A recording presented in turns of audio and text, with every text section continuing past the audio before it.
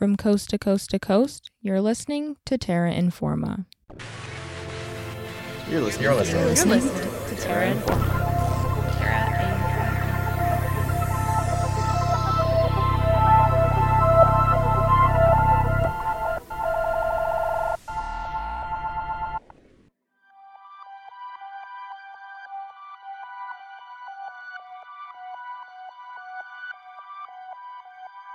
Music has a strong ability to communicate complex topics and emotions. For this reason, music is seen as an effective medium to advocate for social change. In effect, any idea that seeks to alter the course of human history. It's no surprise, then, that environmentalism has found itself woven in a significant number of musical works produced in the last 50 or 60 odd years. After all, the climate crisis defines this moment in time, and without immediate action, climate change represents a global threat to the continuation of human civilization. But let's take a step back for a second. For most people, who or what comes to mind at the mention of musical environmentalism? Perhaps Canadian singer-songwriter Joni Mitchell and her 1970s hit Big Yellow Taxi. Or maybe the likes of Woody Guthrie, Pete Seeger, or Malvina Reynolds with their prolific careers in folk music. Or maybe contemporary artists like Bob Dylan, Neil Young, U2, or Radiohead. The most glaring observation across these examples is that popular musical environmentalism reflects what Timo Mueller and Elaine Philippe Duran call the pale of white environmentalism. And to a lesser extent, it also highlights the oversized representation of folk and folk rock in the realm of musical environmentalism. So today on Terra Informa, I want to dive into the underrepresented and the underrecognized, the people and genres who remain situated in the background of a wide body of musical works which touch on environmentalism. My name is Jacinta Royanqueza, and I'll be your host for the next half hour of environmental news, stories, and ideas. Before we begin this episode, I would like to acknowledge that this episode was produced on Treaty 6 territory in Amiskwaciwâskahikan, Beaver Hills House, or so-called Edmonton. We're broadcasting from unrecognized Papas-Chase Cree territory. The Papas-Chase Cree were displaced following consistent efforts from local officials, like Frank Oliver, to discredit the legitimacy of their treaty right to this territory and to reserve number 136, now South Edmonton. Not confined to history, this region is also the present homelands of many First Peoples, who build their lives here, pursue livelihoods, and gather together. In so-called Edmonton, this includes the Cree, Métis, Blackfoot, and Dene. For this episode's guest, who lives in so-called Seattle, this includes the Coast Salish peoples. Wherever you're listening from, we ask you to consider whose version of history informs your understanding of the land you're on. This episode begins with a discussion about the lack of representation for Black musicians whose work engages with a variety of environmental themes. I chose this particular focus for this episode because it's one that resonates with me most as a Black woman, but there are many other racialized communities whose contributions to musical environmentalism are not being covered by this focus. We invite you to seek out and support their work.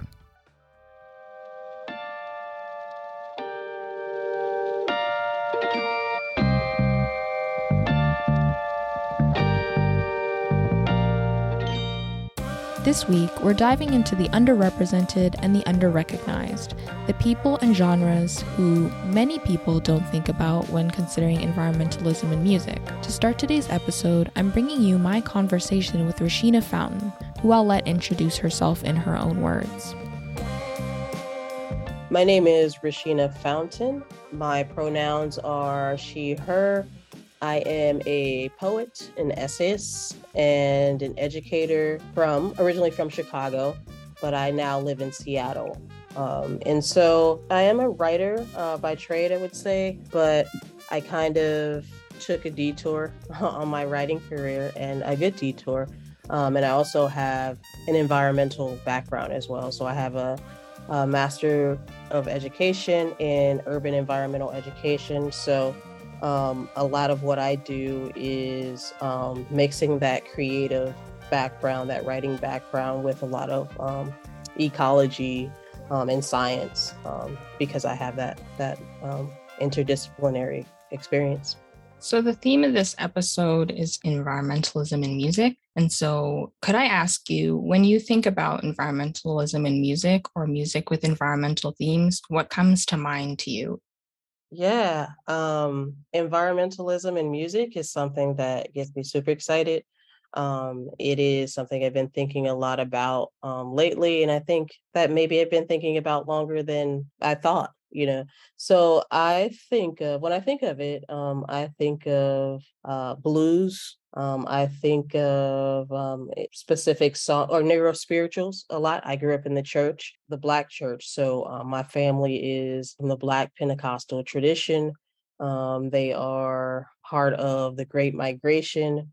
And so I spent a lot of time growing up singing Negro spirituals and being in church and being around outdoor revivals and things like that. So I would say that that's kind of like my early exposure to like music and environmentalism or music and with environmental themes. But if I think more recently, I would say one of the songs that I think about that really encapsulates this relationship with nature and music for me is like Marvin Gaye's like Mercy, Mercy Me. And it's also called The Ecology. And that's a song that I like to think about when I'm thinking about environmentalism in music. So, you mentioned Marvin Gaye's Mercy, Mercy, Me, the Ecology, and Blues and Negro Spirituals, which I think would be fair to say have uniquely Black American histories. But when others think about environmentalism in music, they're thinking about the Bob Dylans or the Joni Mitchells of the world. So, why do you think that the images invoked by others are primarily white? Yeah, I feel like I could go many ways in answering that. For one, if we look at the history of music and the music industry in general and erasure, that's one route I could go, right? So a lot of artists, like some of the early blues artists like Robert Johnson, who is said to be like the father of like Mississippi Delta blues. Um, you know, they didn't really have the exposure that a lot of the white artists had, but a lot of those white artists were influenced by some of these early blues musicians and early folk musicians that didn't have exposure or were erased or whose song for many reasons because of racism. And so that's one route I could go. But also, I think when we think about environmentalism in general, or not me, but just the ethos within society, that it is white, right? It is like people thinking about protests and maybe people being tied to trees or tying themselves to trees to save them and things like that.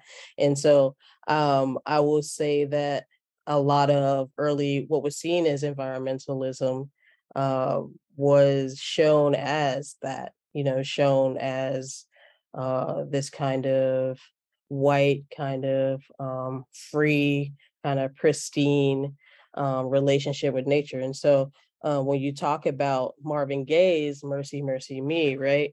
So that song specifically, right, is talking about environmental degradation, right? Is talking about a lot of issues that disproportionately impact Black communities and impact Indigenous communities, and so those that song may not present this like worry free kind of I'm just connected with nature point of view, right? So it is, I think, a lot of the songs, even when I talk about like Negro spirituals or talk about some of the gospel music that I have been exposed to, right? So it isn't in the realm of we go into the forest and we find ourselves and there's this return to nature that we want to rediscover, right? So, in the early Negro spirituals, there's like aspirations of freedom, right? There is work in the fields as sharecroppers, as slaves, right? And so there's this like different relationship with nature that isn't necessarily like I'm out here because I'm finding this like freedom or rediscovery. So yeah, I would say that um, there's a couple things, and there's the racist music industry, or the and also there's this like myth of what a traditional nature relationship should look like and who should be delivering that message, right? Somebody like Marvin Gaye, who struggled with addiction and things like that, maybe he doesn't represent that pristine view. Although, maybe some of the artists that you mentioned have similar struggles. But yeah, I would say that is what I think about. I think racism in the music industry is at the top of people's minds when they consider why Black musicians may not have the same level of mainstream recognition when it comes to musical environmentalism. After all, this is the same music industry that was the intended target of the 2021 Blackout Tuesday event, a call to action for major players across the music industry to reflect on the ways they benefit from or harm Black people in the wake of George Floyd's death. But I want to dive deeper into the myth that guides the nature relationships of Black people and how it impacts their ability to be at the forefront of musical environmentalism. So there is a myth, and especially an author like Diane D. Glove, Rooted in Earth is a book that she wrote that goes deep into some of the myths and talks about the idea that Black people have this like lack of empathy or lack of this apathy towards like nature, right? And so yeah, so that is one of the myths. As working in environmental organizations, one of the things that I heard over and over again as a new person entering this space, the question would be, how do we get people of color, how do we get Black people into nature? And that myth was repeated, or that question driven by a myth. And the myth is that Black people do not have this relationship with nature. It points to some of the things that I said earlier about how we express, or how Black people express the relationship with natural environment, right? Or even how Black people are positioned within that discourse. So at times, like in conservation, there can be maybe this empathy for wildlife populations, this empathy for spaces, green spaces that are not human centered.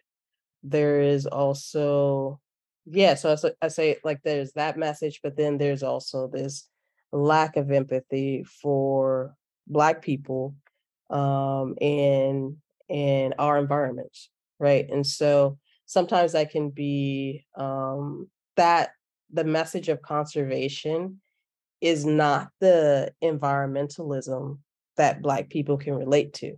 Like that would be devoid of care for the historical circumstance, right? So Black people did not necessarily leave nature or had the freedom to say we want to just live in these cities, or we don't want to be in rural areas anymore. In the case of my grandparents, they were part of the Great Migration, and my grandmother is from Marigold, Mississippi, and so she migrated not because she didn't like to have a relationship with the land, but because of racist policies, because of violence, because of lynching, because of more opportunity potentially for freedom in Chicago.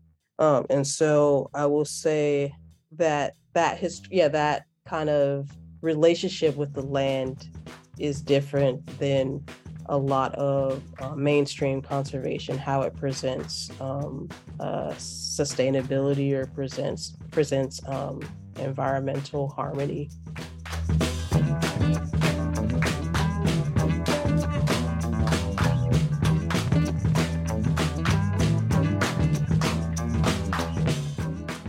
You're listening to Terra Informa, a production of CJSR 88.5. The topic of this episode is environmentalism in music and the perspectives neglected by mainstream images.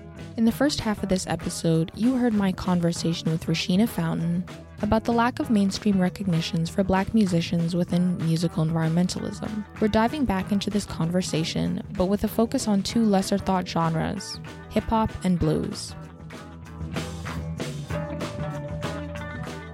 I think because of the erasure and because of attitudes in mainstream environmentalism like music is a good clue and a good way to kind of remember Black environmental relationships. And so I would say folk music, I mentioned that earlier, right? And you mentioned people like Bob Dylan, Tracy Chapman, is one of my favorite songs of hers is Rape of the World. And that is a song that talks about environmental degradation. And I would say that majority of the songs that I've found happen to talk about environmental pollution and degradation.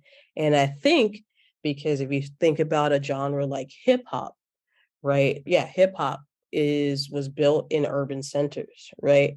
And so a lot of the most impacted people for environmental pollution and environmental degradation would happened in those urban centers.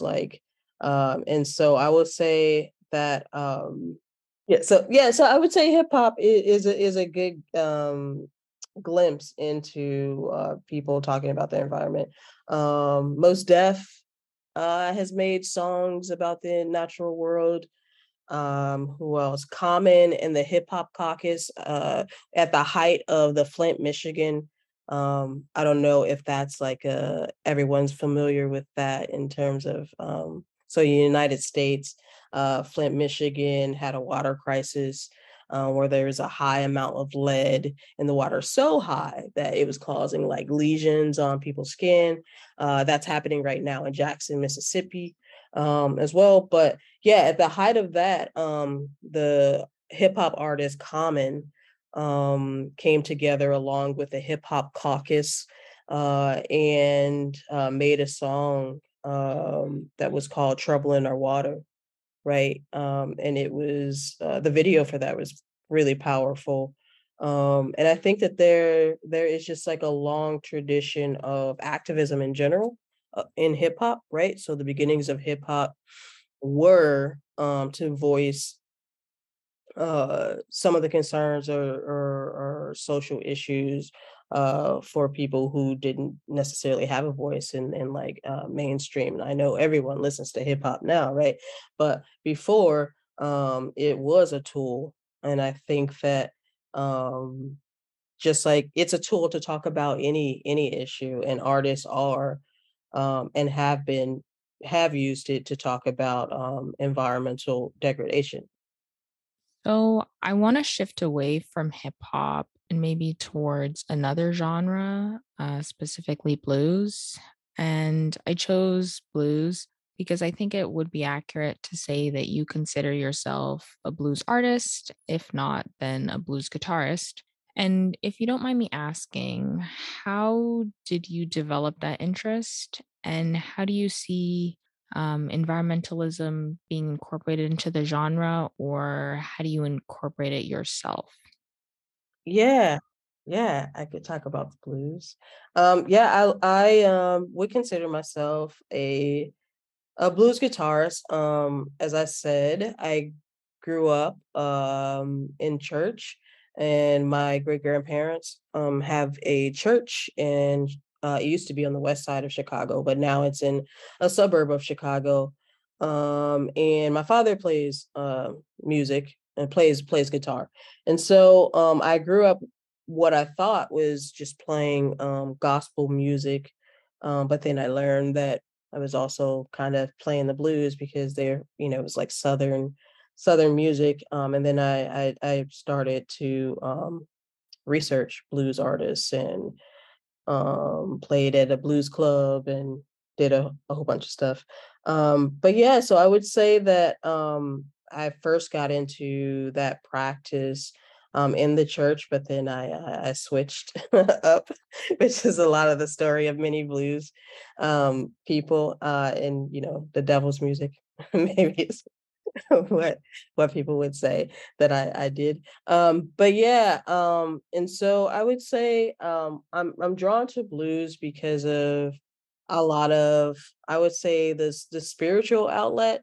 And what I mean by that is blues for me is another way of communicating, right? So it's like access to this black way of knowing and being that isn't communicated with speech, right? I mean, there are singers who sing it, but in terms of guitar playing, it's this improvisational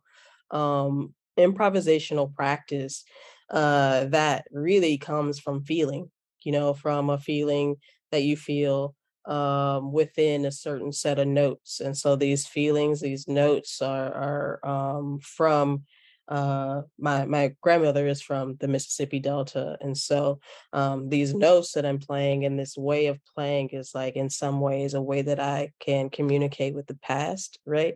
Can connect with the past that I feel kind of severed from because of displacement and things like that. And so yeah, so blues for me is like how I can like travel, right? To the South that I don't necessarily have as much access as I used to. And in terms of blues and environment, I think so I use blues mood, and so blues is actually it's you use it in music, but it's also just like a mood, right? It's like the way that you can communicate this kind of sad, depressive, or it can be um, a way of communicating like sexuality. There's so many. So there's like this blues mood in Black tradition, and so the way that I use blues is I use it within my writing to communicate environmental relationships, right? So it's a way that I kind of like um and the way that I do that is um I try to do a lot of improvisation within my writing as well. So again, trying to communicate a way of being and a way of knowing. And so yeah, so I say I use it in my writing, and especially in trying to communicate Black environmental relationships or even my relationship, because I feel like kind of what we talked about earlier is um, this complication, right, with the environment in a lot of spaces for Black people, right? So, as someone being displaced, right, from Africa, but also this continued displacement that is happening, that continues to happen, and things like that. So when I think about like environmental relationships or being close with the land, there's this extra element and extra history that we have to think about. We have to think of, that is in my memory or in my family's memory, and that is relationship with trees, right? And Sal's lynching, that is relationship, um, yeah, with space, with having to pick cotton. And so I think blues is representative of all of that. It's like pretty, you hear it. And we've been able to take something really painful and turn it into something really pretty. And but it's also this like sorrow that you express that isn't expressed with words. And I think that, yeah, and especially as it relates to the land too. It's a lot of blues was created in the Mississippi Delta. That is a place of enslavement and sharecropping and a lot of violent history and things like that. And so I think that that's why I utilize blues in my practice.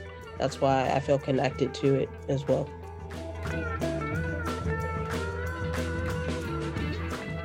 Yeah, I feel like blues is an under-examined genre when it comes to musical environmentalism, especially because it has like a long history of telling stories about environmental relationships, or even just covering different environmental themes like environmental vulnerability or displacement, or just like environmental justice in general.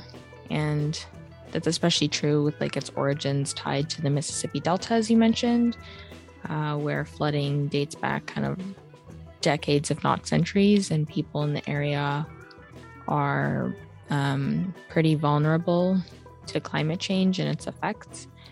But yeah, but it still remains an underrated genre.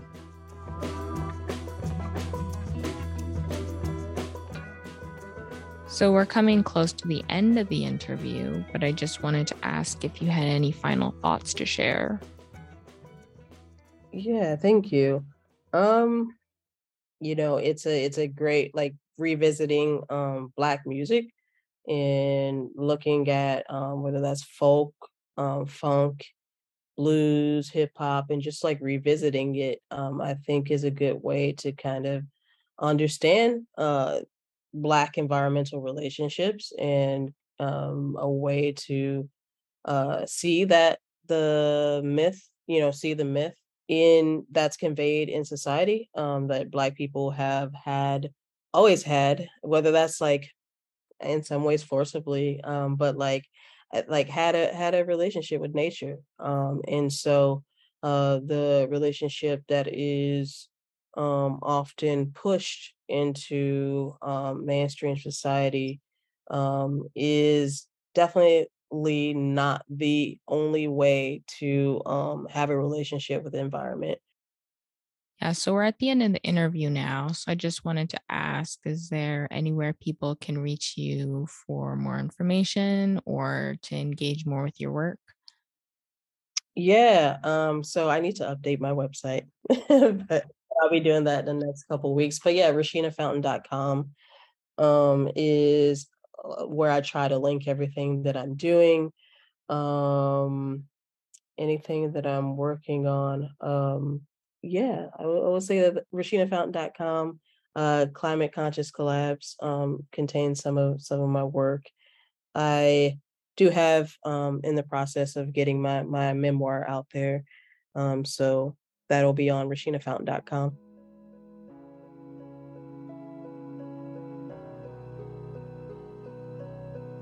If you would like to engage with more of Rashina's work, she is hosting an online workshop with Tree Song on October 29th called Decolonizing Senses.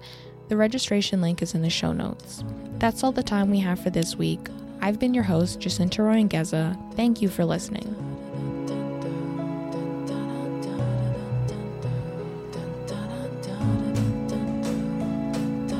Terra Informa is a production of CJSR 88.5 FM. And all of our content is created by a team of volunteers. Big shout out this week to Rashina Fountain for the interview. This episode was written and produced by me, Jacinta Royangeza. You can reach us for comment or questions via email, tara@cjsr.com, or message us on Facebook, Twitter, or Instagram at Terra Informa. For previous episodes, check out our website, terrainforma.ca. Catch you next week, right here on Terra Informa.